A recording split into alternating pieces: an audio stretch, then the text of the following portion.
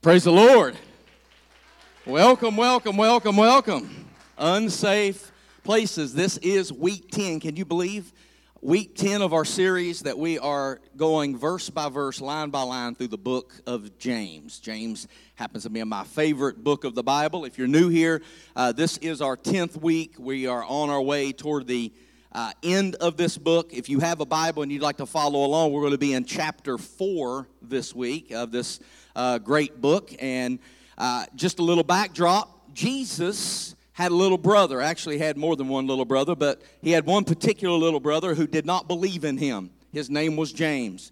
He grew up with him. That maybe they shared bunk beds, maybe they played games together and skinned knees together and got in fist fights when they were little boys. But all the way growing up, James did not believe that Jesus was who he said he was. And it was only after Jesus died, resurrected, and came back from the dead and showed himself specifically to his little brother that James believed in him, became one of the early pastors of the church, and wrote this letter. This letter may have very well been the first version of the Bible that the church passed around, because James is giving us instructions, and that's why I love this book so much, because it's just instructions on how to practically live as a Christian. He doesn't sugarcoat a lot. He gets right to the point. He kind of gets in our face. And by the way, if you have enjoyed this study through the book of James, just a little heads up. Beginning this week, it gets a lot tougher. And from chapter 4 through the end of chapter 5, James just kind of cuts to the chase and sort of tells us about ourselves.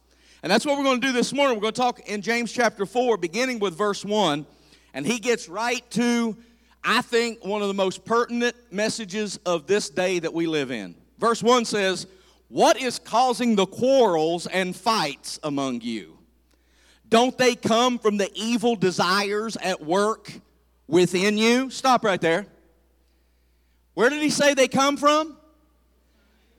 Within you. You mean it's not Washington? You mean it's not the Democrats' fault? It's not the Republicans' fault? James says that the evil desires cause war in you. You're to blame for your problems? No, he can't say that. No, this is 2022. We're all victims. Somebody else is to blame for my problems. It's not my fault. Verse 2 says, you want what you don't have, so you scheme and kill to get it. You are jealous of what others have, but you can't get it, so you fight and wage war to take it away from them. Does that sound like 2022? Does anybody? Yet you don't have what you want because you don't ask God for it. And even when you ask, you don't get it because your motives are all wrong. The King James Version there says, you ask amiss. Well, that sounded a little bit too friendly to me. I wanted to get in your face a little bit. He says, you don't get it because your motives are all wrong. You want only what will give you pleasure. Verse 4, pretty strong language. You adulterers, don't you realize that friendship with the world makes you an enemy of God? I say it again. If you want to be a friend of the world, you make yourself an enemy of God. Do you think that the scriptures have no meaning? They say that God is passionate and that the spirit he has placed within us should be faithful to him. Wow. Nobody preaches this stuff anymore. And he gives grace generously. As the scriptures say, God opposes the proud, but he gives grace to the humble. So humble yourselves, verse 7, before God. Resist the devil. Don't assist the devil. Resist the devil and he will what? What? Flee. He'll run away from you. We spend most of our preaching, we spend most of our teaching, we spend most of our worship songs teaching people to run away from the devil. But the Bible says if you get yourself positioned right, he'll run away from you. See, we've got this thing twisted up too much because there's just something in the church that has made us convinced that he is more powerful than we are and that we need to run away from him. But that's because our positioning ain't right. The Bible says if I draw close to God, in verse 8, God will come close to me. So if I position myself right, I don't have to worry about Him because He knows something that you don't know. You, with the anointing of God on you, are more powerful than He is. And He should not be having His foot on your neck because He's supposed to be under your feet. Somebody give the Lord a hand clap right there. That's worth your price of admission. And verse 8 goes on to say, wash your hands, you sinners. You want to get positioned right. If you want the devil to flee from you, wash your hands, you sinners. I didn't say it. You're going to have to take this up with James when you get to heaven. Purify your hearts, for your loyalty is divided between God and the world. Let there be tears for what you have done. Let there be sorrow and deep grief. Let there be sadness instead of laughter and gloom instead of joy. Ain't you glad you came to church this morning and Pastor done called you adulterers, sinners, and told you to start crying? Verse 10 says, humble yourselves before the Lord, and He will lift you up in honor. So he starts out this passage with a question. He says, what causes quarrels and fights amongst you?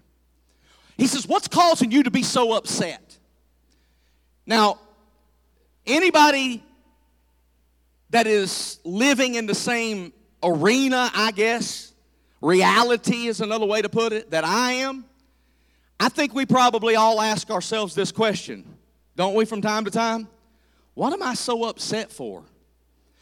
If you don't ask it about yourself, do you ever ask it about your coworkers? Do you ever ask it about the person that cut you off in Walmart's parking lot? And they're laying on the horn. They've got a horn ministry and they've got a bird in the car that they wanted to show you.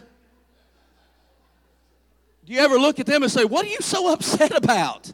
Like, what has got you so bent out of shape that you feel like you could murder me because my car was where you wanted your car to be? Does anybody know what I'm talking about? Does anybody have any conflict? Don't raise your hands. Gentlemen, do not look around. Does anybody have any conflict in their marriages? Do you know what that's like? Do you ever wonder, what has got you so upset? You ever ask, why is there so much conflict out there? But what James says is that there's not conflict out there unless there's first conflict in here. And here's what he shows us, or what he's going to show us. There are 3 areas of conflict in our life. Ready? Conflict with others, conflict with ourselves, conflict with God. These are the 3 areas where you're going to find conflict in this world. Conflict with others, conflict with yourself, and conflict with God. And we have conflict with others because we first have conflict on the inside of us. If you're not right with you, you don't stand much of a chance to be right with me. And as we progress through this message, that's going to become abundantly clear because James gets in our face here. Look what he says in verse 1. What causes quarrels or fights and quarrels among you? Don't they come from your evil desires that are inside of you? See, no matter how angry you get with me, I didn't put nothing in you. Some of you are still angry with a father, an uncle, someone who abused you, someone who hurt you, a mother who abandoned you, someone who neglected you, someone who molested you, and I'm not diminishing your pain, but the fact remains is they're dead and gone, some of them, and you're still carrying the pain around as it is, if it is real, as if they just did it. And what they did to you was wrong, but what you allowed it to do to you today is your fault. Because they did things to you, but they did not put something in you. The quarrel and the war that you have is because you've got this problem that you need to deal with. And by the way, until you settle that thing inside of you, no matter if they come back and apologize or not, it won't help. Because the war and the battle is inside of you. So that's what James is going to point out to us. He says the conflict is inside. Now, conflict starts early in life. How many of you have found out that if there's a baby around, that baby, if their need is not being satisfied, they let everybody know? Yeah, because you don't have to be taught to be selfish. From birth, you are a selfish being. And you can argue even if you don't know how to talk. Oh, don't look at me in that tone of voice. Every married person in this room knows that you can argue without saying a word. You passive aggressively, they ask you to pass the salt. They didn't ask you to pass it at their head. What's wrong with you? Nothing. Now you ain't saying nothing, but you saying a whole lot. Because you can argue, you can show yourself, you can show your attitude. My wife tells me that I don't hide nothing because I wear my attitude on my face. She says when you walk into a room, you demonstrate to everybody in the room exactly what's on your mind. I don't know how to make my face be fake. Like everybody has that telephone voice, you know what I'm talking about. Like if you're talking to your mom, you're talking to your kids, you're talking to your husband or your wife, you're like, yeah, all right, okay, bye. But if you don't know who it is, you answer the phone, you're like, hello? Yes, this is he. Who is this? Oh, okay, yes, I can make that appointment. Very well, thank you. Cheerio. I'm not even British, but cheerio. I don't know where it comes. Everybody's got that fake telephone voice. I know how to disguise my voice. I don't know how to fake my face. Like I've been able to fake a whole lot of stuff, but I can't fake my face. I walk into a room, if it's all in chaos and disarray and it ain't the way I left it, I walk in, it jumps out. And so James says that this stuff that's happening outside is because it first has this war going on inside. So let's talk about marriage. Because we're going to talk about war, we got to get down to the basis. Marriage has a built-in conflict. Oh, you got quiet. Think about the things that before you got married, you thought about your spouse. That was not the reality once you got married. You know, you were really idealistic before you got married. Oh, they're going to wake up every day and she's going to cook me breakfast in bed. And she's going to rub my feet before we go to bed at night. And then she's going to meet me at the door after work all day with a rose between her teeth and a pot roast in the oven. And she's going to look splendid. Oh, and he's going to carry that six-pack ab all the way through to the grave. He's going to have this long, luscious head of hair. He's always going to be a man's man and can fix anything and can mow the lawn in 3 seconds and sweep me off of my feet to romantic getaways. You had all kinds of ideas. How'd that work out for you? All marriages go through 3 stages. You ready for this? Stage 1, happy honeymoon. Stage 2, the party's over. Stage 3, let's make a deal. From your applause, I can tell where most of you are today. Okay. But every stage, you have to learn how to handle conflict because it's sure to come. You stand in front of them, that judge, that pastor, that justice of the peace, and you say, I do, and everything's lovely that day. Take a picture. Remember it. That's the last day. The mold gets broke after that day, and it'll never look the same again. Amen. So when we think about conflict, or when you think about the enemy, okay, some of you as old as I am are older. Some of you, before Christ, before you were holy, before you spoke in tongues, some of you watched movies like I did when I was little. Does anybody remember movies like The Exorcist or Rosemary's Baby? These are my people. Now, when we talk about the devil, and we talk about the kingdom of darkness, you think about movies like that. Like folks' heads are spinning around and there's vomit going all over the place and levitation off of the bed. That's the image that we have when we think about the enemy and the kingdom of darkness. But you know what James just said? James says, actually, troubles are not demonic. Troubles are relationships. It's not even the devil's fault. It's us putting the devil on one another. Oh, that's good preaching, preacher. See, we blame the devil. Well, the devil's attacking my marriage. Is it really the devil, or is it the fact that you won't go home? Is it really the devil, or is it the fact that you have been disagreeable for the past month because they said something that you never told them that they did, and you've expected them to apologize over something they didn't know that they were doing, and you've been holding a grudge like a bulldog holds a bone? Is that really the issue, or is it the devil? Because James says our problems don't come from hell. It comes from us putting hell on one another. So it's not the enemy showing up with flashing lights and bolts of thunder. See, God made us to have relationship with Him and to have relationship with one another. So the devil shows up and tries to cause chaos and conflict. And so then he asks this question: what causes these fights and quarrels? And I know this is an old book. It's about 2,000 years old, and some of the things in it seem a little bit outdated. So let me ask you, true or false, we still have quarrels and conflict in this world? True. As a matter of fact, oh yeah, we plugged our troubles and our quarrels into the internet, and now we have it in high definition. And now not only are our troubles and our quarrels in our house, but they're global. And we can share them with everybody. So what often happens is you get frustrated and you get annoyed and somebody's gotten on your last nerve and you are sick of them and you are done with them, and we're asked this question: what's wrong? And immediately, wifey, immediately, hubby, you start giving a recital about everything they done. Or you get on the internet and you say, it's the Democrats. Or you get on it's the anti-masker, it's the vaccine people, and you start dumping on what's wrong in the world. It's always them, or it's that group, or it's those people. James says before you start dump trucking what's wrong with everybody else out there, first examine what you've got going on in here. Because this is the source of your quarrels.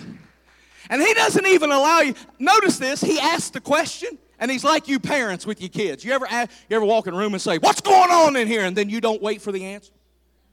Because it's very obvious. One of them's got a handful of the other one's hair. The other one has got the arm in the mouth. It's very obvious. You really didn't ask them for information. You just wanted to make an example of them. James says, what causes these fights and quarrels among you? And then he don't even let you answer. He tells you the answer. He says it's your fault. You've got evil desires on the inside of you. So, what's happening out there isn't as important as what's happening in here. Will you say amen with me so I know I'm in the right place?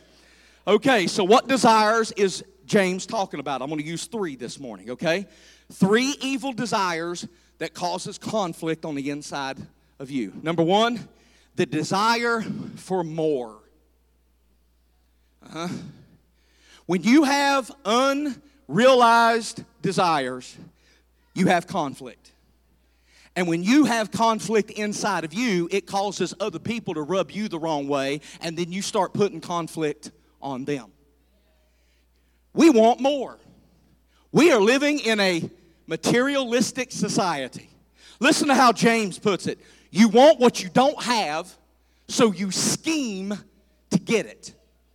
He says, you want some stuff that other people have, other folks has got it, and you don't.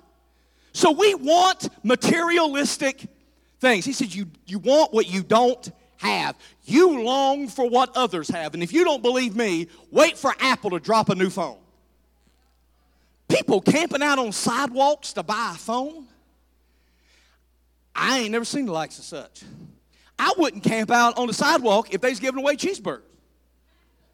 I'd just make my own cheeseburger. Listen, you can get that same phone a week later and don't have to stand in the rain to get it. And you can just walk into the store, order it offline, whatever. Some people want to be the very first. That shows you what kind of society we live in. By the way, the phone they have in their pocket works just fine.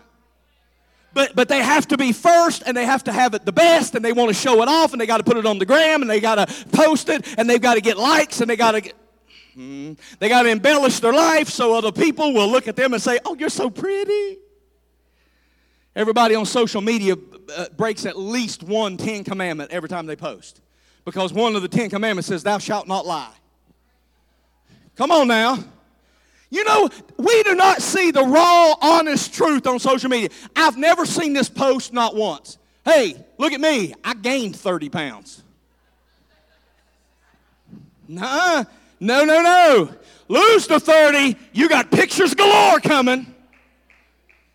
But you never see somebody else on the other end going, yeah, I found them. Click. No, we don't post that. Hey, what we do post, hey, look at my kids, they're perfect. No, they're not. You gave them Benadryl. You screamed at them until your voice was hoarse, and the woman that was taking the picture was about to call CPS on you. And you eventually bribed them with toys and chicken nuggets just to sit there long enough to take that picture. We all know that ain't your family. That is your fake, phony Christmas card that you almost killed and sacrificed one of your children as an example to the other ones just to put that thing on Facebook. We all know you're lying. And James says that there's something flawed in here. We want things that we don't have. And when we see somebody else has it, we want it. Be careful what you ask for. If you're single, be careful, because you look over and say, oh, I want to be married. Just married? Because there's a lot of versions to being married. There's happily married. There's barely married. Married people see little Ezra, and they, oh, I want a baby. I feel my biological clock ticking. Well, you might as well get used to that clock ticking, because that's all you're going to hear for the next 9 months, because that's the last sleep you're going to get if you have one. I mean, they look beautiful on Facebook. Charity does not take pictures at 3 a.m. with that baby vomited all over her shirt and her falling asleep. No, she takes pictures of it smiling. Everybody's like, oh, I want a baby. You want the whole baby, or you just want visitation?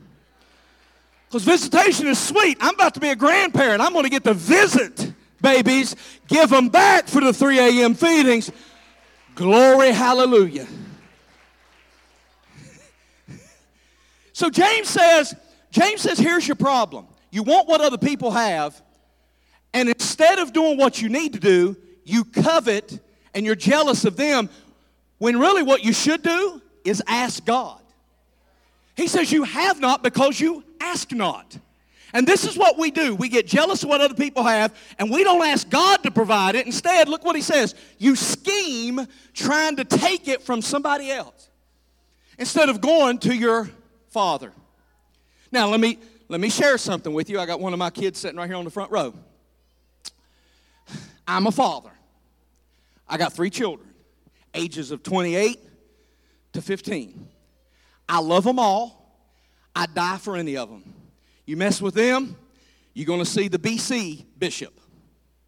I make no quarrels about that. These are my babies. God gave them to me to steward. I'll take care of them the best I can. But my older 2, they look at the way I answer questions today and they say, who is this man? Because when we were little, you said no all the time. And that's right, Jared says. Amen from this section over here. They said when we were little, you said no all the time. Now you say yes. It's not me that changed. Your questions used to be dumb.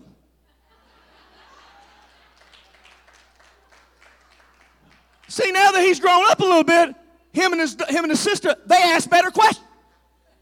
Because when they were young, they would ask me questions that I knew if I said yes to, I was giving them permission to do stuff that I knew was going to hurt them, cause them some kind of harm. So their questions got better. And when they come to me and they say something, it's a reasonable expectation because life has kicked them around a little bit, and they realize that the stuff they used to think was the end of the world really don't matter that much. And they come to me now and ask me questions, and I'm like, yes, that's a reasonable request. Why, yes, I'll do that. It's not me that got softer. It's your questions used to be dumb. So sometimes a kid asks you something and you have to say no, not because you don't love them, but because you do. And you know that if you give them what they're asking for, because you have wisdom that they have not yet obtained, you know what they're asking for is not good for them. And it's the same way with God. So we go to God and we ask God for something that somebody else has, and he says no. And then we think, well, we need to steal it from somebody else. But you don't know that the reason God said no is because it's not good. It may be good for them. It may be a blessing to them. But it won't look right on you. So he says, in addition, you are receiving things from God, but you're wasting them on foolish passions and desires. We go to God and we say, God, I need more money. God says, I gave you plenty of money. You misspent it. He said, you didn't tithe with it. You spent it on a phone instead of your phone bill. I was talking to somebody that just got an upgrade and bought a new phone and then needed money to pay their phone bill. I said, did your old phone work on the old bill? Yeah. You should have kept it. But God's word in the four Gospels, Jesus preaches, and 25% of what Jesus talked about, 1/4 of his messages was about stewardship. And it wasn't just about money. It was about, I'm going to give you this amount of money. I expect you to do something wise with it. I'm going to give you this much time. I expect you to do something wise with it. I'm going to give you this many resources. I expect you to do something wise with them. It's all about resources. Jesus tells us you've only got so much of everything, so many days on this earth, so many moments, so many purposes. And if I give them to you, I don't expect you to squander them. I expect you to use them. But the desire for more gets in the way. Number 2, the desire to feel good. Verse 3, he says, you only want what will give you pleasure. You only want what will give you pleasure. He says, the conflict you got in here is because you want stuff that makes you feel good. And sometimes what God wants you to have doesn't make you feel good. Sometimes God brings you through the valley of the shadow of death and it don't feel good. Sometimes God brings you through trials and temptations, and yes, you get victory on the other side, but I promise you it does not feel good while you're going through it. So I showed you this slide on week 3 that I created, and I'm going to show it to you again. We all start out with our wants. These are our desires, right?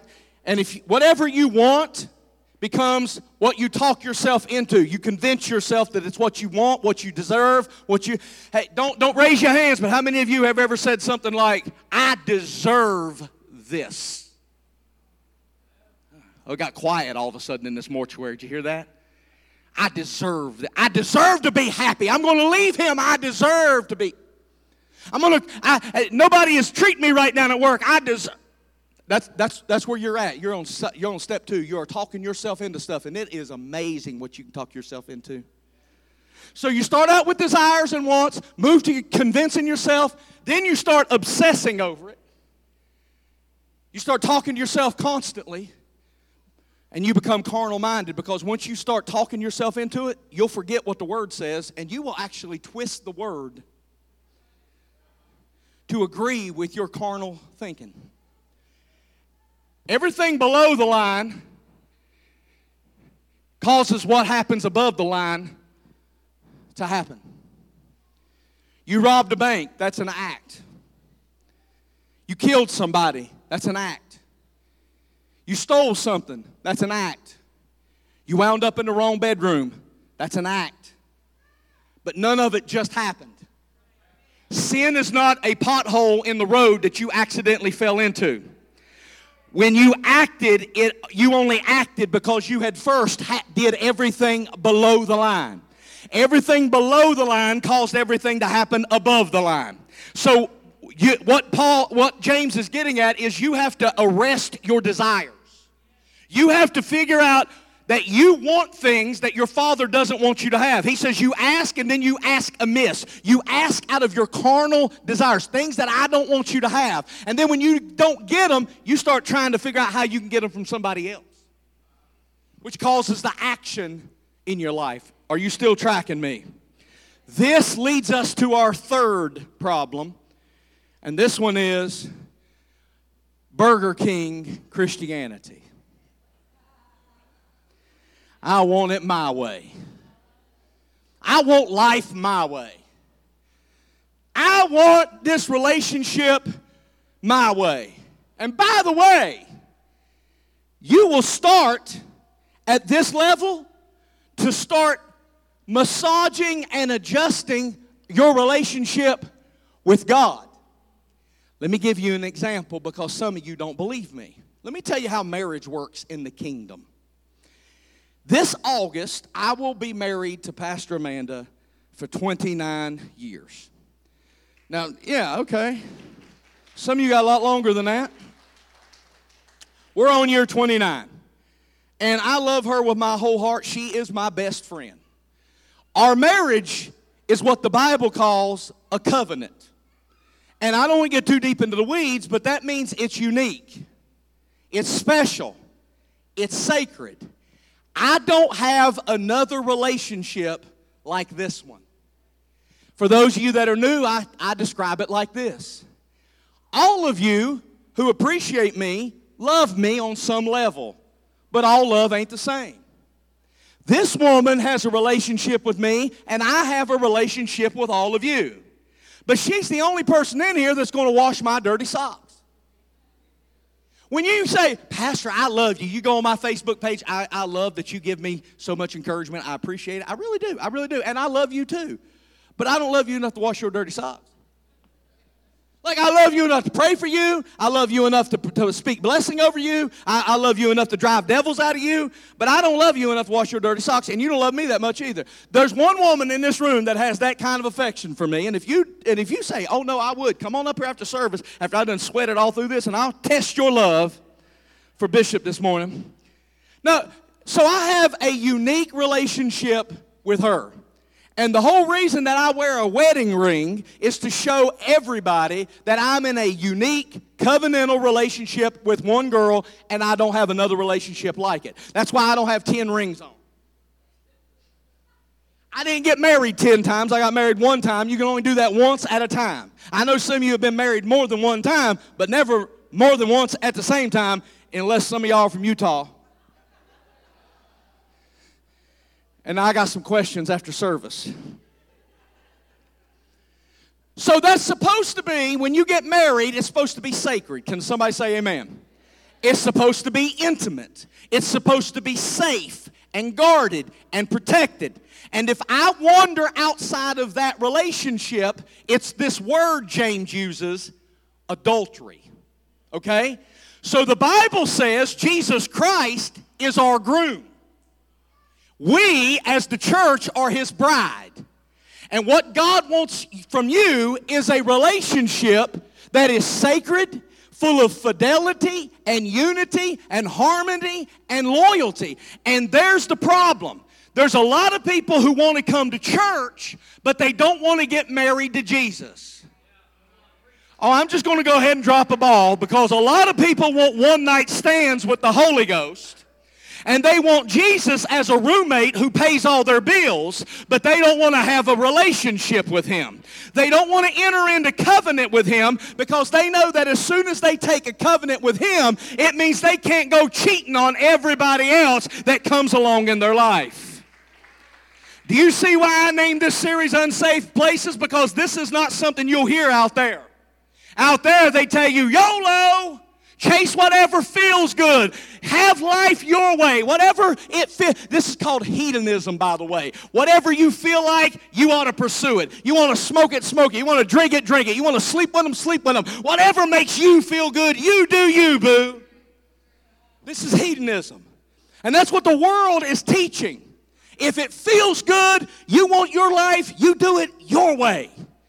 But Jesus Christ said, if you want a relationship with me, you're going to have to cut yourself off from all of that noise, because I'm not going to have an affair with you. He says, if you want me, you're going to be sold out to me.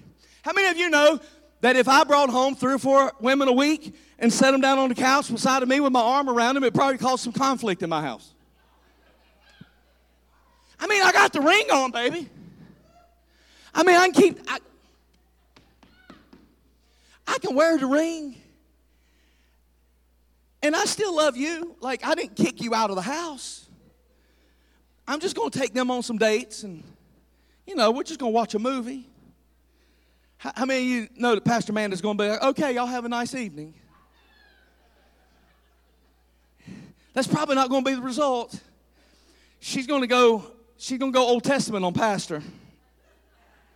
Fire and brimstone's coming down pretty quickly, I think, on those decisions I'm making. And there's probably going to be some flipping over some tables and a whip running me out of the temple. And So listen, just because I wear the ring and just because I don't kick her out of the house doesn't mean that I'm being sacred in my relationship. But just because you don't kick Jesus out of your house, just because you don't quit coming to church, doesn't mean you're being sacred with your marriage vows. God doesn't do adulterous. He only does covenant. So God has high expectations. We don't know what love is. He does. Love is exclusive. Love is devoted. It's committed, and it is sacred. So God doesn't do strange relationships. He doesn't do add-ons. He only does marriage. And listen to what it says. You're either a friend of God and an enemy of the world, or you're an enemy of God and a friend of the world. So there's a lot of people sitting in churches today that live their whole life and they're technically married to God, but they're not committed to Him. Let me just let you behind the door of a marriage counselor. I've done it a lot for a lot of years. And there's one thing that I've always found out. If one of them don't want to make it work, it won't work. It takes two people and the Lord to put something back together. If I have two committed people and we get God involved in it, there's no doubt in my mind it will work. But if one of them checks out and no longer loves them and no longer wants it to work, no amount of counseling, no amount of 12 steps, no amount of programs is going to help them if they don't want to be married. However, I've met people who don't want to be married anymore, but they also don't want to be responsible for the divorce. Ooh, it got quiet. And if they don't fall in love, they're going to try to fake it until they make it. But you can only stay out of duty for so long.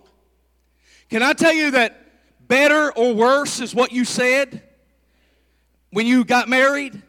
But it takes on a whole new meaning when worse shows up. Sickness and health sounds cute when you say it, but when sickness shows up, it means a whole other thing. When you have to stay there and deal with sickness, you find out what you said when you said it. So not everybody that comes to church is in church because they love Jesus. Some are there because they have pressure on them from their family. I'm gonna get down to something. Listen, y'all getting quiet on me means that I'm hitting somebody. Some people are in church because they feel pressure from their family to be in church.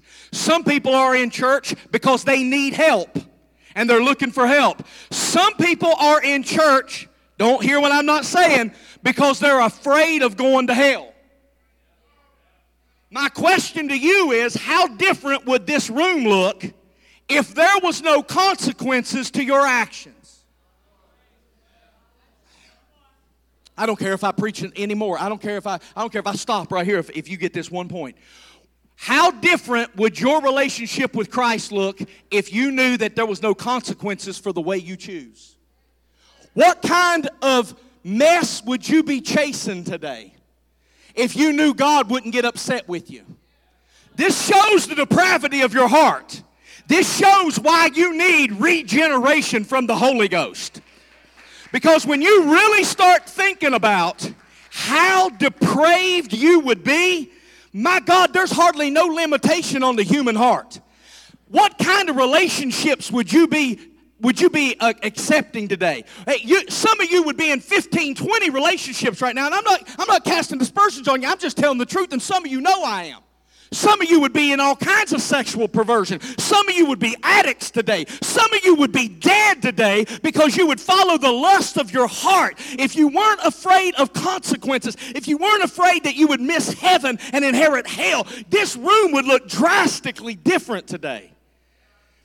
But what I want and what James wants is for you to stop thinking about the consequences and fall so madly in love with Jesus that you no longer desire those things. Because, listen, I'm going to be honest with you. I know we kid and we joke and stuff about divorce, but, okay, I'm not afraid of that woman. I mean, unless I'm asleep. I got 100 pounds on her. I'm not afraid of her. If I don't resist other women because I'm afraid of a frying pan. I just wouldn't come home. If I had another woman, I'd just go with that other woman and call her on the phone. I would be afraid if I had to face her in the house near the knife drawer. But I don't resist cheating because I'm afraid of her. I resist cheating because I honor her, because I love her, because I respect her, because I made a covenant with her. That's why I'm loyal to her. And some of us have not yet gotten into that relationship with our Father because the only reason we serve Him is out of fear and because we're afraid of restitution if we go sideways. But I don't want that, and James don't want that. He says, I want you to be so in love with Him that you don't want to hurt Him, that your heart gets regeneration, that this Holy Spirit comes in you and does a supernatural work and changes your desires. I'm standing here telling you today, I can do anything I want to, but because of the Holy Ghost that lives in me, my want-tos have changed. I no longer want what I used to want. There are some things I used to talk about that embarrass me now. There are some things that I used to desire that grosses me out now because my whole life has changed. So church, my question to you this morning is, I know you need Him, but do you love Him? A wife that doesn't want to get divorced because she needs her husband's paycheck, but she don't love him anymore, is in for a long relationship. And I don't want you just needing God. I want you to love Him. I want you to love Him as your Heavenly Father who wants nothing but good things for you. Can somebody say praise the Lord this morning? Amen. So I'm about to wrap this up. I'm going to skip ahead. Here's what James says in verse 5. He says, God is jealous. And he says He's jealous of your spirit and your soul. That's the most intimate part of you. That's the part down deep. And the Bible says God is jealous. So my question is this. Because the Bible says jealousy is as cruel as the grave. The Bible also says that it's a sin to be jealous. So is jealousy good or is it bad? Yes. It depends on who has it and for what reason. See, you can have a jealous, overbearing, controlling husband or boyfriend, and that's bad jealousy. But God says, I am jealous for your inward parts, your soul. Because God says, I'm not going to share you with anything else. I'm not going to split time with the world for your affection. How many of you grew up in a conventional home where your dad sat at the head of the table at dinner time? Anybody besides me? Okay. Did you notice that the family didn't vote that that's where he was going to sit? That was just his seat, right? Did he have a seat in the living room too? Usually the recliner with the best view of the TV. And y'all never had no family meeting about it, did you? They said, we're all going to vote on whether Dad can sit here. He just kind of took it because that was his spot. That's his seat. Now imagine some night, Dad gets his plate and comes to the table, and there's another fella sitting there. And he looks at his wife and says, who's this guy? She says, well, in addition to you, I have 5 or 6 other suitors. And you can still sit at the table and eat, but we're going to rotate around, and you'll get that seat every 6 weeks or every 6 nights. And I have some other people that I care about and I appreciate and I want to spend time with. How many of you know that man is going to be jealous? At the very least, he's probably going to be in prison real quick. But he's going to be, jealous, right? Very, very, very jealous. And he would be justified by being jealous because they have a sacred relationship and she doesn't have a right giving that position to another man. So jealousy is not always a bad thing because it depends on who has it and for what reason. And God feels jealous over every single one of you every single day. God looks at you and says, I made you. How come I'm not enough? God says, why am I not your first commitment every day? I know you came to church today. Why do you have somebody else sitting in my spot? I made the table. I prepared the food. I've been good to you. I think about you continuously. Why is somebody else sitting in my spot? Why do I have to compete with another relationship? Why are you dating an unbeliever? You can't even invite me into the relationship, and I'm supposed to be your first priority? Why do I have to compete with him? Why do I have to compete with your attitude? Why do I have to compete with an addiction? Why do I have to compete with your goals that you set for your life that contradict what I want for your life? Why am I not enough for you? Every day, God is jealous over every person under the sound of my voice. He gets jealous when anybody takes the seat at the head of the table of your life. The Bible says, why am I not enough? James says God ought to be enough. He resists the proud and he gives grace to the humble. God said, if you'll just stop trying to do this thing yourself, I've got a better plan for you. And here's what James teaches us. It's never too late to make it right until it's too late. He resists the proud.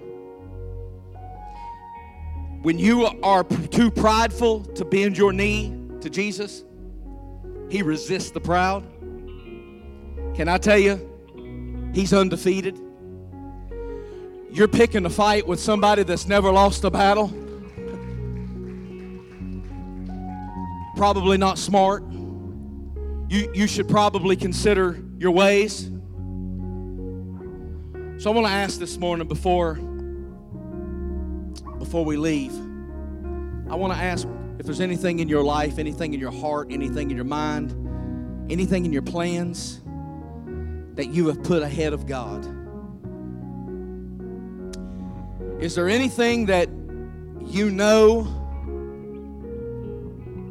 God's not pleased with? What do you do when the lights are out and everybody's in the bed and it's just you? What does God know about you that nobody else knows about you? The secrets that you keep from pastor and hubby and wifey and kids and mommy and daddy, those secrets are known to him. What does he know about you that you are embarrassed about? What does he know about you that you pray that nobody else ever finds out about you? What does God have to do to become first in your life? Do you want a career more than you want him?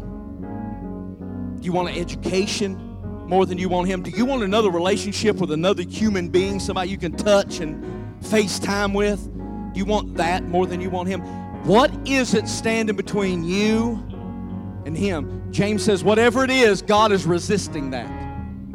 He resists the proud and he gives grace to the humble. You know what grace is? Grace is supernatural ability for you to change. So he gives grace to the humble. That is supernatural. You can't change yourself. How many of you, I'm going to go ahead and put you on the spot. How many of you have got something in your life you want to change and you've tried to change and found out you couldn't change it? I can't change the way I think. I can't change my weight. I can't change my mindset. I've tried and I've tried. I've tried not to be depressed. I've tried to get rid of anxiety. I've tried, and it hasn't worked. That's because you can't do those kind of changes. Those kind of changes takes a supernatural empowerment, and that's what grace is. It is the ability from heaven to overcome the problems in your life.